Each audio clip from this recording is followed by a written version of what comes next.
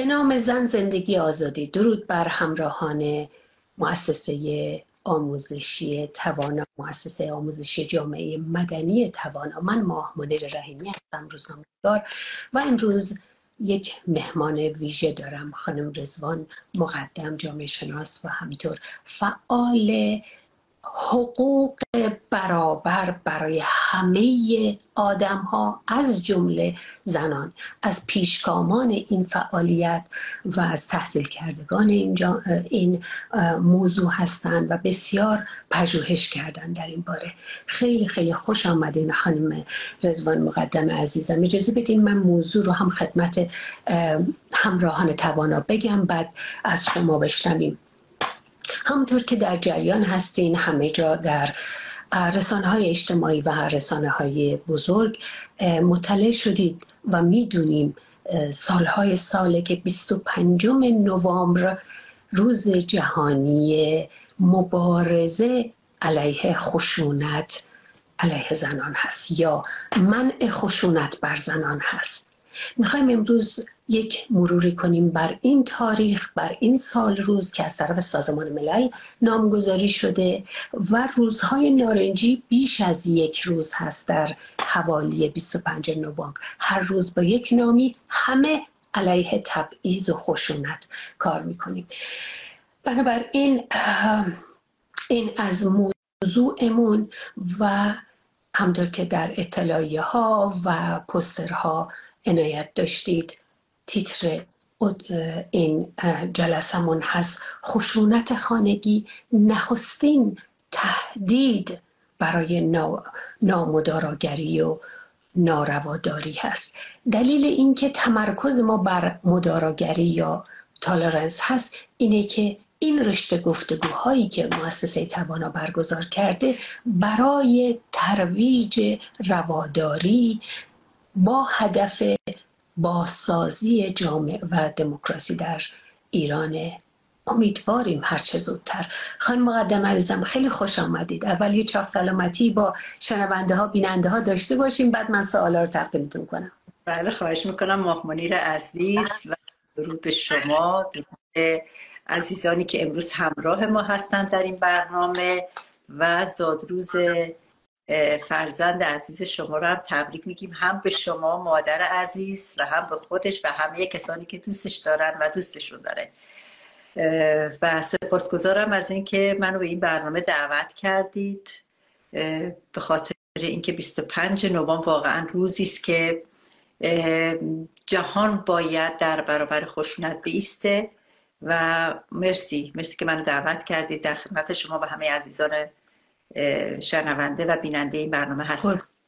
با محبتون از شما بزرگترها، از شما پیشگامان سپاسگزاریم که راهی رو شروع کردید که گرچه تمام نشده و از یک سال پیش تا کنون، بیش از یک سال پیش تا کنون، جنبش زن زندگی آزادی دیگه اوج این برابری خواهی، دادخواهی و کوشش زنان ایرانی برای رفع هر گونه تبعیض و به خصوص رفع خشونت ها هست. از حداقل 100 سال شاهد این جنبش هستیم که البته آجر بر آجر این بنیاد نهاده شده. خانم مقدم جان، جامعه شناسان میگن خشونت خانگی، خشونت بر زنان، حالا مادر باشه، دختر باشه یا فقط یک زن باشه در اون جامعه، اولین دشمن رواداریه، اولین کشنده یا تضعیف کننده بگیم یا تهدید کننده رواداریه. چرا؟ اولین که مرسی برای این سال عمیقتون. خشونت در حالت کلی اصلا نقطه مقابل رواداریه. یعنی خشونت جای وقت شروع خشونت مرگ رواداریه. یعنی با هر نوع خشونتی، چه خشونت به زنان باشه چه خشونت به غیر زنان، آغاز عدم رواداری هست. اما در مورد خشونت خانگی من ابتدا لازمه که بگم خشونت، واقعا خشونت علیه زنان چی هست، چون عمده خشونت خانگی خشونت بر زنان هست. حالا در خشونت خانگی ما خشونت بر فرزندان داریم، خشونت بر سالمندان داریم، خشونت اعضای خانواده نسبت به هم، انواع و اقسام مختلف داره. حتی مثلا در همون محدوده خشونت خانگی ما خشونت جسمی داریم، جنسی داریم، فیزیکی داریم. کلا به تعریفی که بر خشونت هست، خشونت علیه زنان، شما 25 نوامبر روز جهانی محو خشونت علیه زنان هست، هر نوع خشونتی که بر اساس جنسیت باشه، به خاطر جنسیت، پایه اون جنسیت باشه، روانی، جنسی و جسمی، خشونت هستش. هر نوع رفتاری که باعث آزار بشه، آزار یک فردی بشه. خب حالا در این مقوله مثلا خشونت روانی زیر مجموعه داره. خشونت اقتصادی زیر مجموعه خشونت روانیه. کم محلی کردن، به قول خودمون ایگنور کردن، نادیده گرفتن، سکوت، محروم کردن فردی از دسترسی به امکاناتی، اینها اثر ظاهری شما نمیبینید، کبودی روی بدن طرف نمیبینید، اما بر روح اون انسانی که مورد خشونت قرار گرفته آثاری باقی خواهد ماند که جبران ناپذیر هست.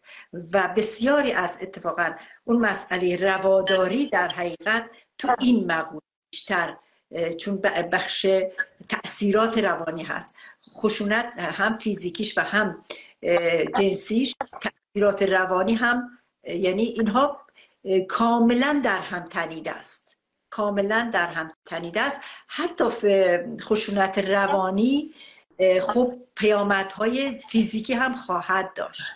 مثلا اون استرسی که به خصوص به کودکان، به فرزندان خانواده وارد میشه، اینها دچار استرس‌های روانی میشه و این استرس ها روی کمخوابی اینها، روی تغذیهشون، کم اشتهایی، افسردگی و عوامل دیگر تأثیر خواهد گذاشت که بر روی جسمم. یعنی پس بنابراین این از تأثیراتی هست، چون فرصت کمه و من میخوام به همه سوالات شما پاسخ بدم، سعی کنم پاسخ بدم، خیلی کوتاه میگم ولی هر کدوم از این مقولات رو میشه توش عمیق شد. حالا برگردم به هسته سوال شما که چه تأثیری روی رواداری داره. وقتی که خشونت به فردی میشه، به هر حال یک عکس العمل هایی از خودش نشون میده. ما دو تا در حقیقت حالا قطب بگیم یا وجه بگیم یا هرچی، خشونتگر و خشونت دیده، آزاردهنده و آزاربیننده هست اینجا. اون کسی که آزارگر هست، خشونت کننده هست، خب گفتیم که از ابتدا بنا رو گذاشته بر اینکه تولرانس نداشته باشه، رواداری نداشته باشه و اقدام به خشونت میکنه. حالا فرد خشونت دیده چند تا حالت هست در اینجا. یا فرد خشونت دیده هم شروع میکنه به پاسخگویی، یا فرد خشونت دیده تسلیم میشه، سکوت میکنه. در هر دو حالتش، و اگر خشونت رو با خشونت پاسخ میده، خشونت فیزیکی رو با خشونت فیزیکی پاسخ میده، خب اینجا باز هم به اصطلاح اون مسئله رواداری خدشه‌دار میشه. اگر سکوت بکنم همینه، اونها انباشته میشه و این خشم انباشته شده اگر در مجرای درستی قرار نگیره، تبدیل به مبارزه با به اصطلاح مبارزه خشونت پرهیز نشه و این چرخه خشونت قطع نشه، در حقیقت رواداری از بین میره، اون تولرانس از بین میره. به همین دلیل هست که یعنی یکی از کارهای مهم در اینجا این هست که کسانی که مورد آزار هستند چگونه با آزارگر خودشون برخورد بکنن تا این خشونت قطع بشه، مواجه بشن. خانم مقدم جان، شما سالها داخل ایران که ماجراهای خودتون و مقاومت‌ها و مبارزه رو داشتین، ولی سالها هم بیرون کشور و به خصوص امریکا و اروپا کار کردین و میدونید که خشونت به هر شکلی و به خصوص فیزیکی و جسمانی از خانه تا جامعه نه تنها یک ضد ارزش اخلاقیه، بلکه یک جرم محسوب میشه، جرم تعریف شده و اون فرد متخلف، فردی که دست به خشونت زده باشه به هر شکلی و هر اندازه‌ای، عرض میکنم از خانه بگیم مهد کودک، مدرسه، بیایم دانشگاه، بیایم تو خیابون، بیایم تو جامعه، بیایم تمام این مسیر، اون شخص متخلف که دست به خشونت زده باشه حتما تحت تعقیب قضایی و قانونی قرار میگیره. حالا این قانون چگونه تعیین شده؟ با انتخابات آزاد نمایندگان به مجلس ها رفتن و اونجا با یک خرد جمعی یک قانونی رو تصویب کردن که با خشونت، به فرمایش شما، برای محو هر گونه خشونت و تبعیض قانون گذاشتن. در ایران در مقایسه با این آنچه که تعریف کردیم در این کشورهای نسبتاً آزادتر، نسبتاً دموکرات‌تر اینطوریه. در ایران چگونه هست با تجربه و تخصص و مطالعات شما؟ ببینید در ایران مسئله قانون و نمایندگان مجلس، اول اینکه نمایندگان واقعا نمایندگان واقعی مردم نیستن، یک. دومی که نمایندگانی که خودشون در مجلس هستن از اشاعه دهندگان خشونت هستن. من میخوام به صحبت‌هایی که از نمایندگانی که همین چند روز پیش در مورد همین مسئله لایحه حجاب گفت که همه تشنه هستن که این اجرا بشه، در حالی که این غلطه، یعنی همچین چیزی نیست. و بعد ما میبینیم که با همین قوانین ضد زن، من کاملا حتی کلمه تبعیض‌آمیز رو هم قبلا به کار میبردم، قوانین تبعیض‌آمیز، ولی واقعا قوانین زن ستیزه، قوانین زن ستیز هستن. این قوانین اجازه میده به مردان خانواده که خشونت بورزن، یعنی دستشون رو نه تنها باز میذاره بلکه مشوق هست. شما ببینید وقتی قانون تمکین رو ما داریم، شما اروپا رو گفتید و بخواید مقایسه بشه با ایران، تمکین میگه قانون تمکین اگر زنتون تمکین نکرد چه مراحلی رو طی بکنید تا وادارش، تا مجبورش بکنید به تمکین. تمام اون مراحل عیناً مصداق کامل خشونت هستن که اگر یک همچین اتفاقی در یک کشور اروپایی بیفته و خشونت دیده خانه های امن پناه ببره یا تلفن بزنه به پلیس، فردی که حالا در نقش همسر اگر باشه مجرم به حساب میاد و حتی قدغن میکنن که از یک محدوده از خونه نباید نزدیک به اون زن بشه.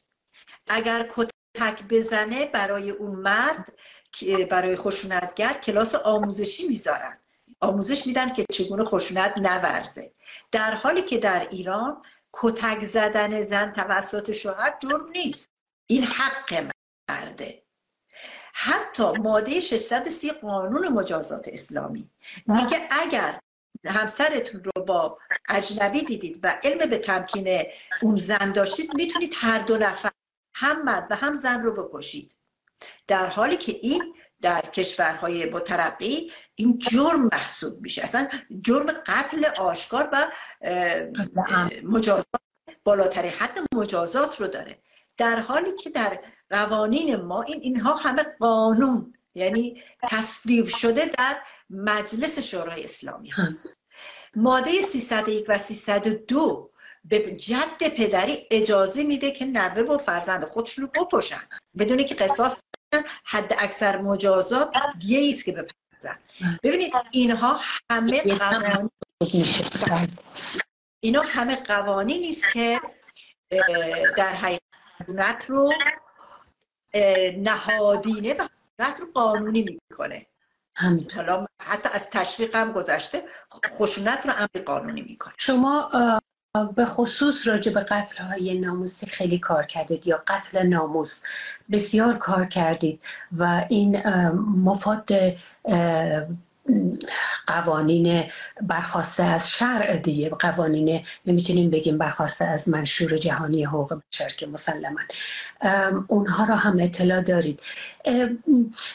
بعضی وقتا بگم برای توجیه یا برای عذر تراشی میگن که خب هر قومی، قبیله‌ای، نمیدونم خرد فرهنگی، مذهبی، سنتی یک چیزهایی برای خودش داره، خرد فرهنگ یا سنت ها یا عرف، در حالی که قانون قرار نیستش که اصلا خدا باور باشه یا نباشه، از هر کدوم پیرو هر کدوم از ادیان ابراهیمی باشه یا نباشه، زرتشتی باشه یا هر نوع گرایش اعتقادی فکری داشته باشه یا نداشته باشه، قانون قراره برای همه برابر باشه دیگه. قرار هستش که همه در برابر قانون برابر باشن. اینکه پدر، همسر، جد، نمیدونم برادر، بزرگتر، مرد فلان، اینها که قرار نیستش که استثناء باشن. راجع به این بخش برام بفرمایید که صرف نظر از هر گونه گرایش قومی، نژادی، رنگی، جنسی، جنسیتی، اعتقادی قرار هست که آدما در برابر قانون برابر باشن و دچار خشونت نشن، چه رسد به قتل و قتل عمد. قتل های ناموسی قتل عمد محسوب میشه. در این مورد برام بیشتر توضیح بدین خانم مقدم. بله مرسی.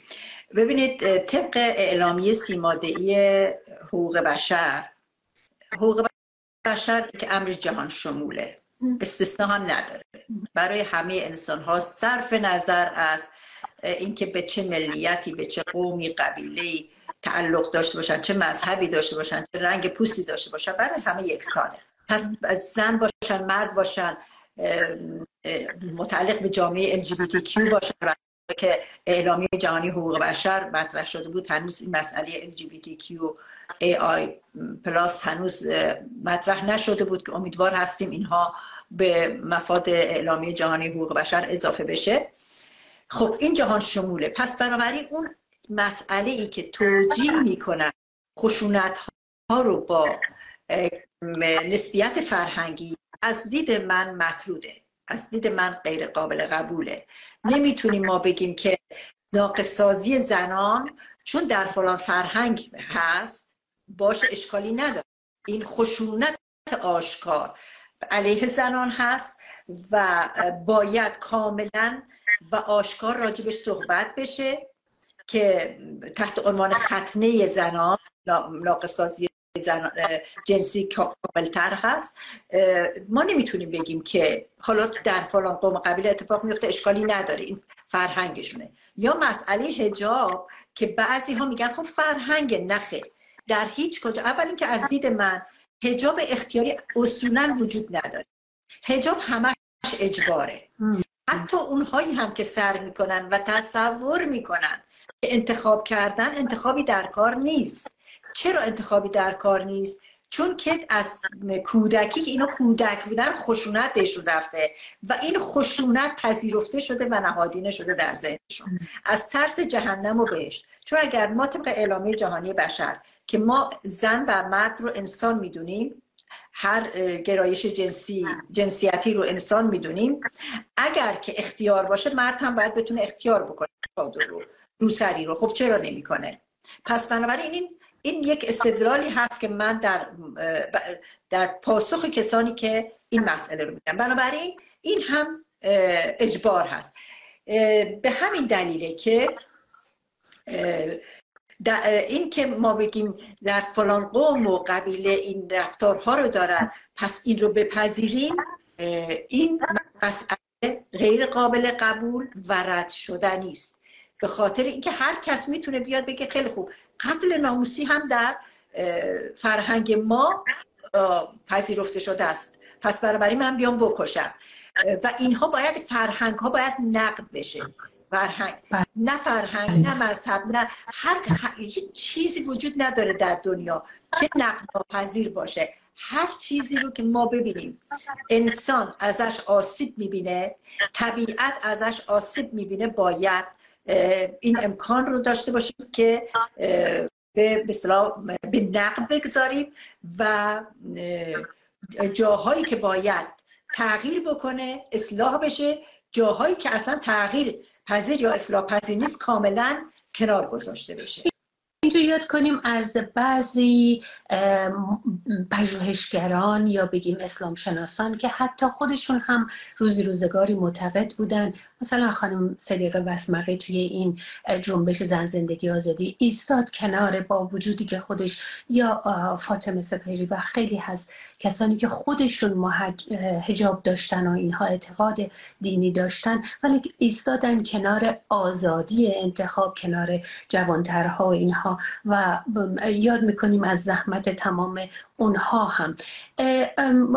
با خانم مقدم جان بریم سر این که در مورد سرایت خشونت از خانه یا به فرمایش شما حتی از ذهنمون که آتش جهنم رو چقدر هممون رو ترسوندن، از خود خونه تا مدرسه تا جامعه و بعدم دیگه قشنگ حجابان و کتک و زندان و این همه کشته شده و چشم از دست داده و اینها که داریم. یعنی هزینه کم نیست بابت همین خشونت های حداقل روی یک مورد حجاب، چه رسد دیگه به قوانین تبعیض‌آمیز به فرمایش شما زن ستیزی که 100 خورده بند قانونی وجود داره علیه حقوق زنان. بگذاریم راجع به سرایت خشونت داشتیم صحبت میکردیم. 45 سال خانم مقدم جان، حداقل 45 ساله، حالا قبلش رو فعلا در حال بررسی نیستیم، ما فعلا در این مقطع رو یه نگاهی میخوایم بندازیم. دلیلش اینه که اسمش حکومت اسلامی هست، اسمش این هست که قوانین از شرع گرفته شده. خب توی این 45 ساله وقتی که ما خشونت رو اصلا از داخل خونه علیه زن بگیم، باز مادر یا دختر علیه به فرمایش شما طبق آمار بیشتر علیه جنس زن و دختر داره اتفاق میفته خشونت ها. وقتی اینا رو مشاهده میکنیم همینطور سرایت میکنه به مدرسه. بچه‌ای که تو خونه کتک خورده یا داد کشیدن سرش یا سیلی زدن به مدرسه، بعد به خیابون، بعد دعواها نزاعهایی که کوچه خیابون میبینیم در برای اندک چیزی یقه همدیگر رو میگیرن و بعد از اون ابعاد بزرگتر همونطور که تو خونه مرد خودش رو ولی اون زن و بچه تعریف میکنه، در کل جامعه هم میبینیم که ولی فقیه هستش که اجازه داره هر کاری میخواد با اون مردم انجام بده. به عبارت دیگه اون لغتی که به شکل خیلی فجیعی میگفتن ضعیفه خطاب میکردن برای زنها در نسل مادر بزرگها و مادر ماینها، همون رو انگار که هر کی زورش بیشتره، قدرتمندتره، میتونه، اجازه داره که ضعیفترها رو، داخل گیومه میذارم کلمه ضعیف رو، ضعیفترها رو هر کاری میخواد باشون بکنه، از جمله اعمال خشونت، از جمله قتل هایی که از ولی تا ولی فقیه میبینیم داره اتفاق میفته. در این مورد بیشتر برامون توضیح بدین لطفا.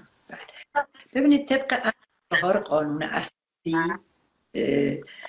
که شما به نکته خوبی اشاره کردید، قانون شرعی، طبق اصل 4 قانون اساسی همه قوانین، بخشنامه ها، قراردادها، مقررات همه باید بر اساس شریعت اسلام باشه در نظام جمهوری اسلامی.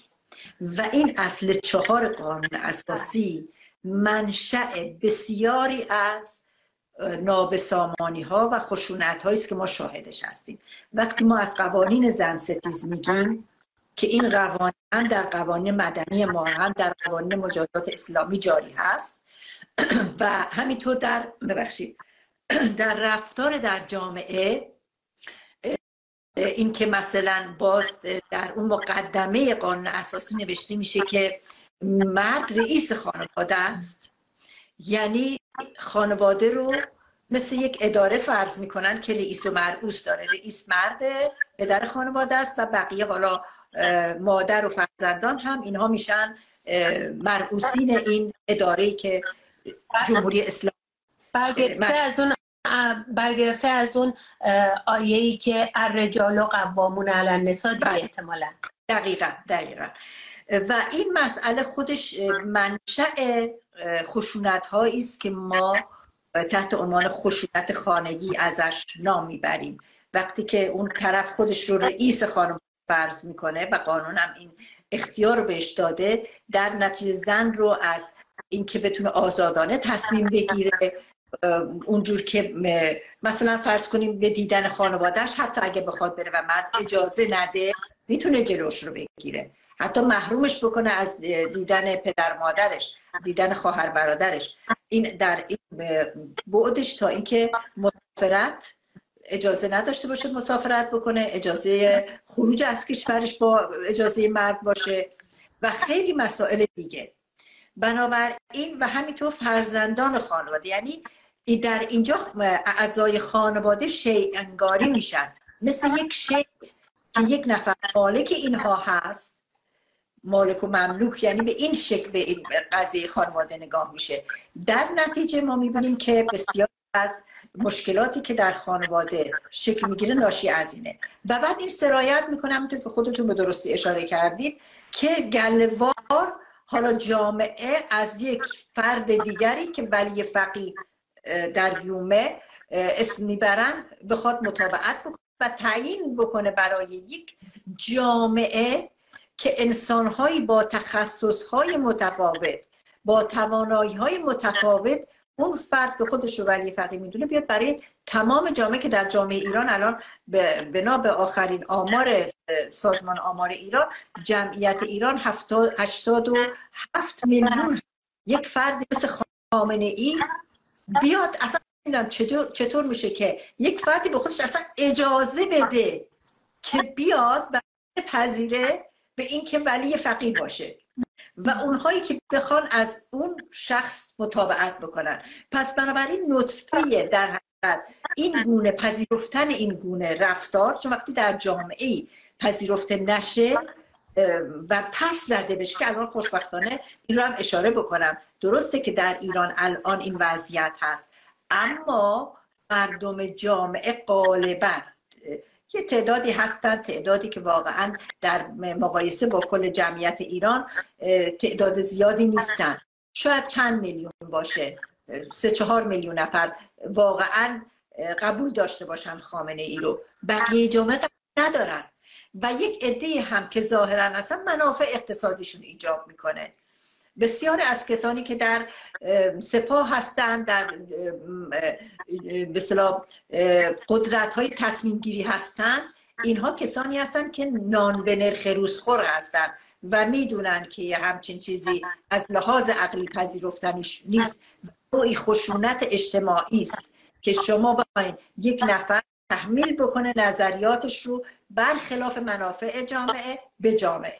بنابراین یک خشونت اجتماعی در سطح وسیع‌تر میشه که بحثش جداست و روزی دیگری میشه بهش پرداخت. ولی چون الان 25 نوامبر هست، روز جهانی مبارزه با خشونت علیه زنان، من میخوام برگردم از این صحبتی که کردید به مسئله‌ای که این ولی فقیه چه تأثیری روی خشونت علیه زنان داره. ببینید وقتی حجاببان، وقتی گشت ارشاد میاد و این آقای ولی فقیه سکوت میکنه در مقابل این همه خشونتی که نه تنها سکوت میکنه که تایید میکنه این خشونت رو و حجاب رو واقعا با تمام وجود دارن به زنان تحمیل میکنن. فردی رو به عنوان رئیس جمهور میاد انتصاب میکنه، رئیسی رو که خودش مظهر خشونته، یعنی بالاترین خشونت رو این آدم در جامعه به انسان ها انجام داده. این میشه رئیس جمهور، یک فرد خشونتگر رئیس جمهور مملکت میکننش. و دهه 60 یادمون نرفته و اون اعدام‌های کلان و اون کاری که قبلا انجام داده بوده آقای رئیسی. بله بفرمایید. بله دقیقاً. و بعد همین آدم بنا به اصطلاح تفکری که داره میگه خدای دهه 60 با خدای امروز فرقی نکرده. یعنی چی؟ یعنی سیاست‌های دهه 60 که دهه واقعا تو دهه کشت و کشتار بوده دوباره میخوان زنده کنن.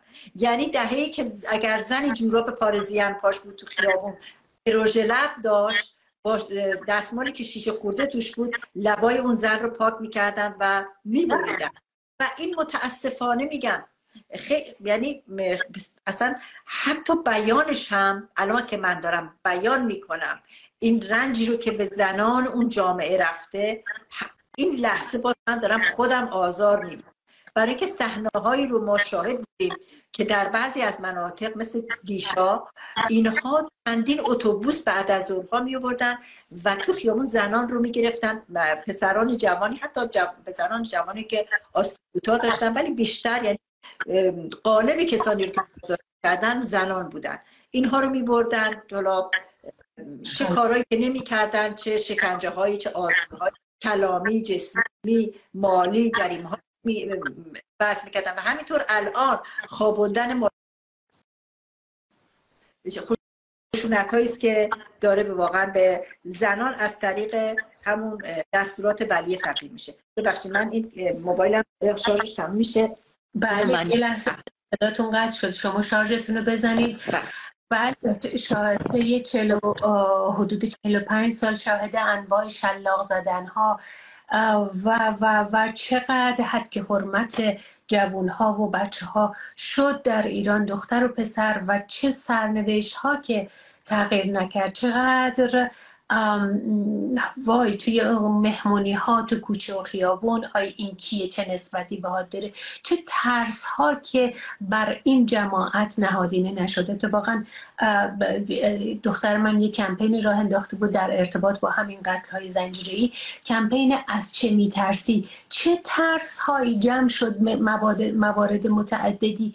چقدر بچه های ما طی این 40 و چند سال ترس در جانشون نشسته. از همون به گفته شما بهشت و جهنم شروع شد تا چپ چپ نگاه کردن های اطرافیان، تا مدرسه، تا نمیدونم وارسی وسایل خصوصی بچه ها بگذاریم. انقدر مگر 1 سال و اندی پیش مهسا امینی زنده یاد چطور از دست رفت، الا تا تازه ترین مورد شما به حجابانا اسم مردید، یادآور شدید. آرمیتا مگه در مترو از دست نرفت؟ چرا اینا، چجوری اینا ادامه میدن؟ چجوری اینا؟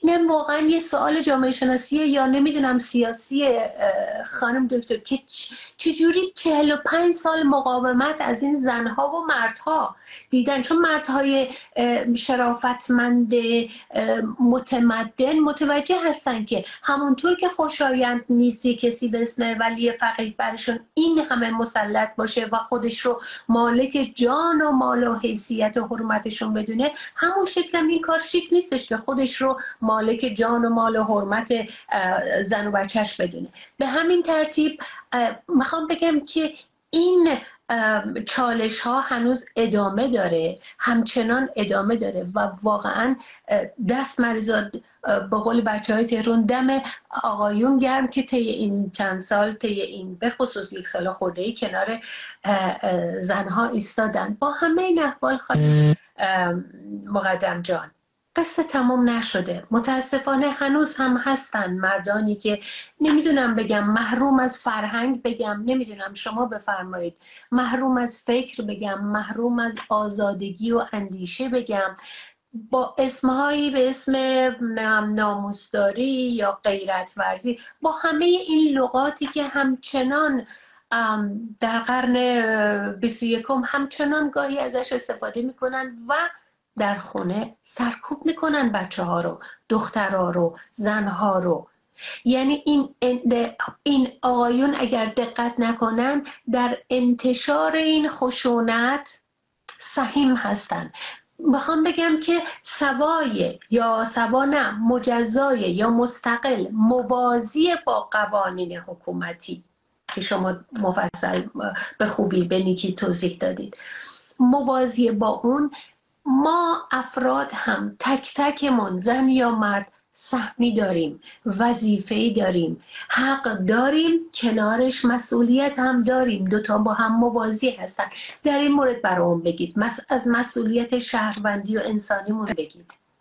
بله بله، خیلی نکته خوب رو من باید به هانا آرنت صحبت مسئولیت فردی هانا بسیار به جا هست. هر زمانی که در حقیقت یک پا میگیره و یک دیکتاتور قدرت میگیره، بگم که ما مسئولیت فردی داریم. تک تک افراد، ولی این مسئولیت فردی رو کسانی میفهمن که آگاهی داشته باشه. یعنی مسئولیت فردی زمانی پذیرفته میشه، زمانی من به عنوان رضوان میفهمم مسئولیت فردی دارم و باید در جهت تغییر بکوشم که آگاهی داشته باشم، که بفهمم این رفتاری که الان در جامعه میشه خشونت و من باید در برابرش بایستم. و این آگاهی هم حالا باید بریم روی این که چگونه کار میشه و چگونه باید در جامعه اشاره پیدا بکنه. اما قبل از اینکه به این بحث بپردازم، چون ضمن صحبتاتون شما چند تا نکته مهم رو اشاره کردید، ببینید در کشور ما متاسفانه منابر و مساجد، شما اشاره کردید که بعضی از مردان هستن که شاید بشه بگیم متاسفانه مردان که در خانه خشونت می‌ورزند. در ایران از چند تا کانال مردان بمباران، هم مردان و هم زنان، کل جامعه، ولی روی تربیت مردان جامعه بمباران اطلاعات ضد زن میشن، آموزش های ضد زن میشن. یکی های منابر و مساجد هست. یادمون نره که وقتی اون آخوندی که در اصفهان جریان آتش به اختیار رو مطرح کرد که برن و مردان برخورد بکنن با زنان و جریان اسید پاشی ایجاد شد، به 14 زن در اصفهان اسید پاشی شد. همه ما فراموش نکردیم و من در اون رابطه کمپین با هم علیه اسید پاشی رو راه اندازی کردم. بعد از اون ما خود الان حاکمیت همین افرادی که تحت عنوان حجابان گذاشته و به هر کدوم مایی 12 میلیون حقوق میده و مردم رو روبروی مردم قرار بده، این هم بخشی است که نابسامانی و هرج و مرج در جامعه ایجاد کرده. در جامعه‌ای که حاکمینش حکمرانی درست دارن، حکمرانی خوب دارن، کاری میکنن که امنیت به جامعه برگرده. حکومت جمهوری اسلامی در بحران زندگی میکنه، مثل یک سری موجودات که در لجنزار رشد میکنن، باید یک محیط ناپاکی باشه که بتونن رشد بکنن. حکومت جمهوری اسلامی هم یا در جنگ پایدار میمونه یا در بحران. بنابراین وقتی بحرانی هم نباشه خودش بحران ایجاد میکنه با قرار دادن مردم مقابل هم. و همینطور وقتی مردان جامعه رو یعنی دو قطبی میکنه، مردان جامعه به عنوان اون قطب قوی، حالا باید این قطب زنان جامعه رو تحت کنترل بر همه چیزشون. وقتی خود حکومت تا در رخت خواب مردم رو میخواد کنترل کنه و از طریق حالا آموزش‌های رادیو تلویزیون هست، از طریق کتاب‌های درسی هست که من خدمت رو عرض کردم و خدمت کسانی که این برنامه رو دارن دنبال میکنن و میبینن، از طریق کتاب‌های درسی، رسانه‌ها، رادیو تلویزیون مرتب این اطلاعات و این که زن ناموس شماست، بیلبوردهای خیابان میزنن بی‌حجابی زن از بی‌ناموسی، نمیدونم از بی‌غیرتی شوهر هست و چیزا، یا زن رو میان مثل یه شکلات نمیدونم. و مردان را خیلی جالبه، یعنی در یک جامعه اگر مرد بفهمه که این چه توهین به خودش هست، یعنی مردان رو به مگس تشبیه میکنن که و اگر من یادم هست که در چند سال پیش یه کاریکاتوری کشیده شد، حالا خیلی نمیخوام وارد ماجرا بشم، و یک شهر علیه اون کاریکاتور بلند شد. سوال من اینه که مردان اون شهر که این برای این که مثلا ما متعلق به فلان قوم یا به فلان حال ملیت یا هرچی هستیم رگ گردنشون برآمده میشه، من نمیخوام سایه بذارم روی کاریکاتور، نه، بحث من این نیست. میخوام بگم که چطور اون موقع ناراحت میشن، ولی از اینکه اینها رو به مگس تشبیه میکنن، اینها رو به انواع و اقسام توهینات. کارتونی بودش که بادکنک گذاشته بود و با کوچکترین خاری ممکن بود بهتره که مردا رو به بادکنک تشبیه کرده بود و خانمایی که احیانا موهاشون بیرونه ممکن بود اونا رو بهتره کنه. این چجور تشبیهیه؟ این چجور هنریه؟ این چجور توصیفیه؟ بله شما ببینید یعنی انواع و اقسام توهینات به خود مردان جامعه میشه و این مردان جامعه باید آگاهی کسب بکنن. باید وقتی که اینها رو به مگس دارن تشبیه میکنن، اینقدر مردان جامعه رو تو سرشون اصلا خار و ذلیلشون کردن و خودشون نمیفهمن. یعنی این معنی این خشونتی که از طریق دولت و از طریق مذهب داره بهشون میشه نمیفهمن اینو. بخش قلیلشون. خوشبختانه این انقلاب زن زندگی آزادی عمده ترین کاری که کرد طبق آمار و طبق ناظران و شاهدان انقلاب تحول فکری و روحی بودش و تلنگری که به حتی همون بخش سنتی و مذهبی هم تلنگری که زد و خوشبختانه عمده قریب به اتفاق مردان از حداقل بگیم از پارسال تا الان کنار زنان و آره فقط مبادا که کسی برادران خوبمون به خودشون نه. اونهایی که ناراحت هستن، اونهایی که این توهین رو به خودشون نمیپذیرن کنار زنان ایستادن. هیچ بحثی توی اون نیست و اونها هم اتفاقا با ما هم نظر هستن. اون مردان جامعه که نمیپذیرن، اگر یادتون باشه اون اوائل حتی مثلا یک کمپینی رو افتاد که ما مردان بی‌ناموس هستیم که البته حالا ادامه پیدا نکرد، ولی تا این حد، یعنی میخوام بگم که تا این حد مخالف این برنامه هستن، مخالف این رفتار هستن، اما هنوز بخشی از جامعه هستن که متاسفانه همچنان بر این باور هستن. مثلا مردی ویدیویی پخش شد، مردی داره میگه که دیگه از تذکر کلامی باید فرارتر رفت. معنی این حرف یعنی چی؟ یعنی این که وارد مرحله اول کلامیه و بعد خشونت‌های شدیدتر از اون.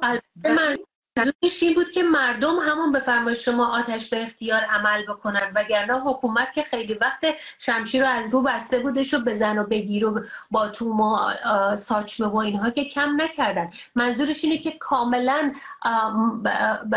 مردم رو کاملا به جانه هم بندازه، علاوه بر حجاببانا و نیروی انتظامی و نمیدونم تمام دستگاه‌های عظیم و عریض و تبدیل تبلیغات و اینا، علاوه بر همه اونا مردم هم به جان هم بیفتن احتمالاً. منظور همین عرض کردم به خدمتون که در بحران، یعنی اینها دنبال این هستن که بحران ایجاد بکنن، مردم رو به جون هم بندازن، دو قطبی بکنن.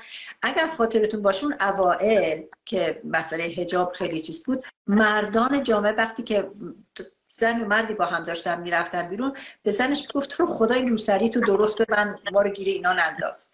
اما الان خیلی از مردان هستن که وای میسن کنار همسرشون و وقتی طرف تذکر میاد و میخواد که اون زن حجابش رو رعایت کنه، وای میسه میگه به شما هیچ ربطی نداره که همسر من یا خواهر من یا مادر من حجاب داره یا نداره یا اصلا میخواد نداشته باشه. حمایت میکنن، در حالی که قبلا اوایل انقلاب اصلا حمایتگری نبود. اگر شما، یعنی ما وقت برگردیم سال 57 و تظاهرات سال 57، تظاهرات ضد حجاب که من خودم در اون تظاهرات شرکت داشتم خوشبختانه، و مارچ 1357 که هنوز جمهوری اسلامی به کرسی ننشسته بود، قبل رفراندوم رسمی نشده بود اصلا.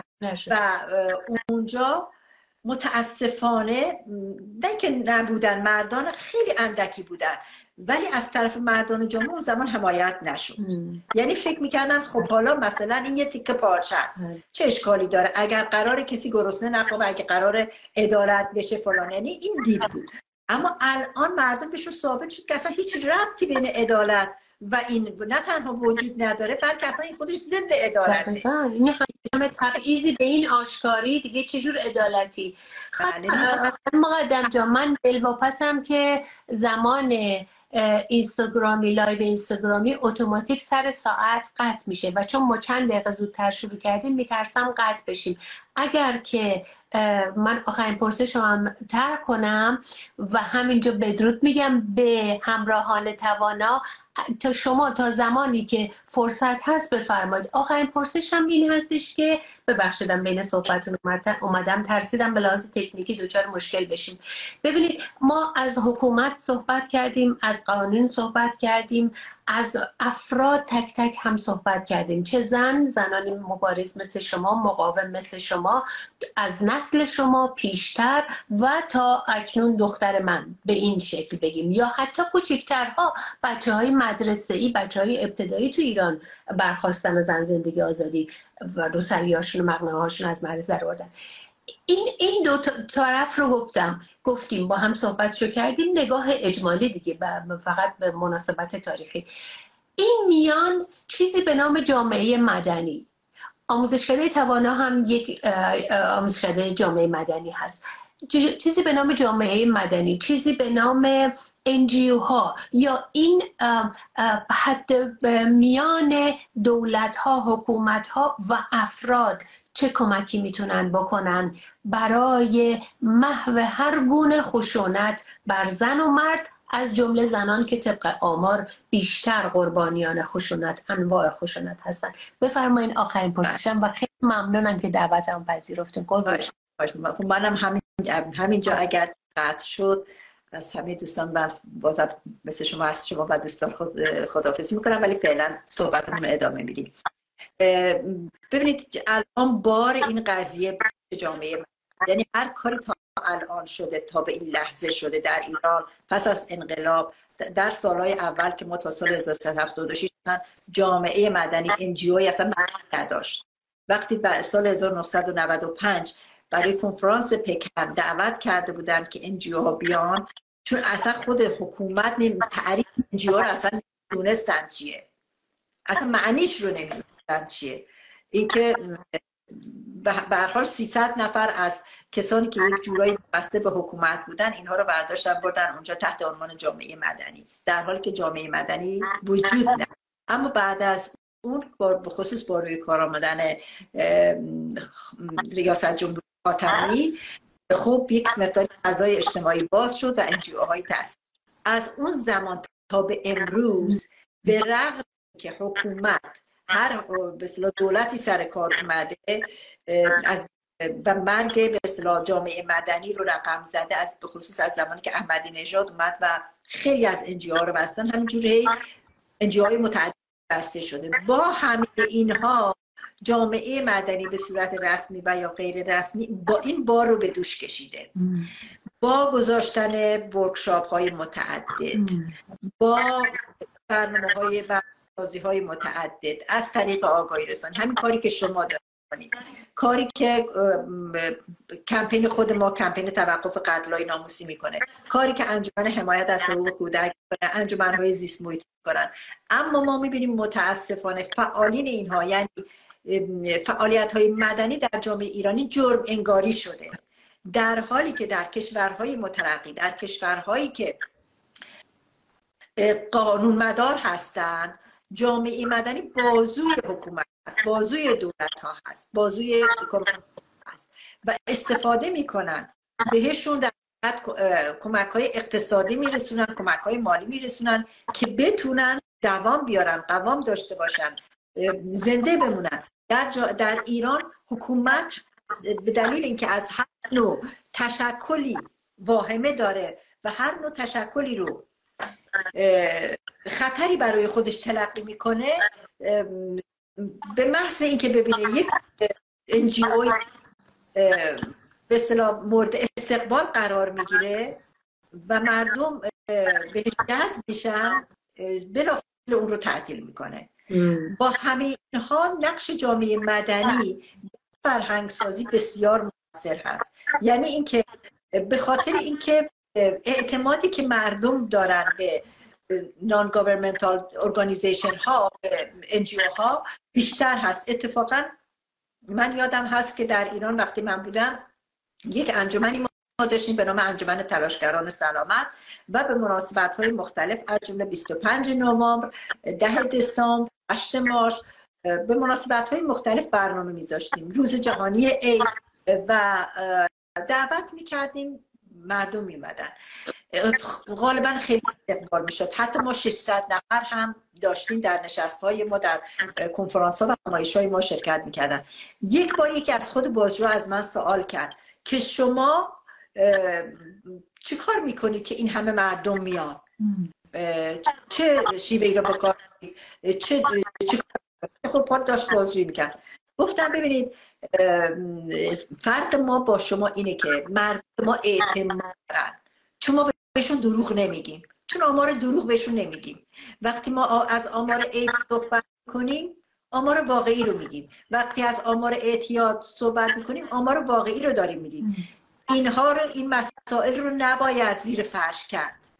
اگر که 4 میلیون معتاد داره جامعه، باید گفت 4 میلیون معتاد داره. عوامل مؤثر بر اعتیاد چه هستن؟ چرا اینقدر نرخ اعتیاد در جامعه بالا هست؟ به همین دلیل من میخوام بگم نقش جامعه مدنی اینه، ولی حکومت میترسه از اینکه یک انجمن بیاد برای ایدز همایش بذاره با دست خالی، 600 نفر بیان شرکت بکنن و خود حکومت همایش بذاره، ساندیس هم بده، شیر و شکلات هم بده، پول هم بهشون بده، ولی 300 نفر بیان.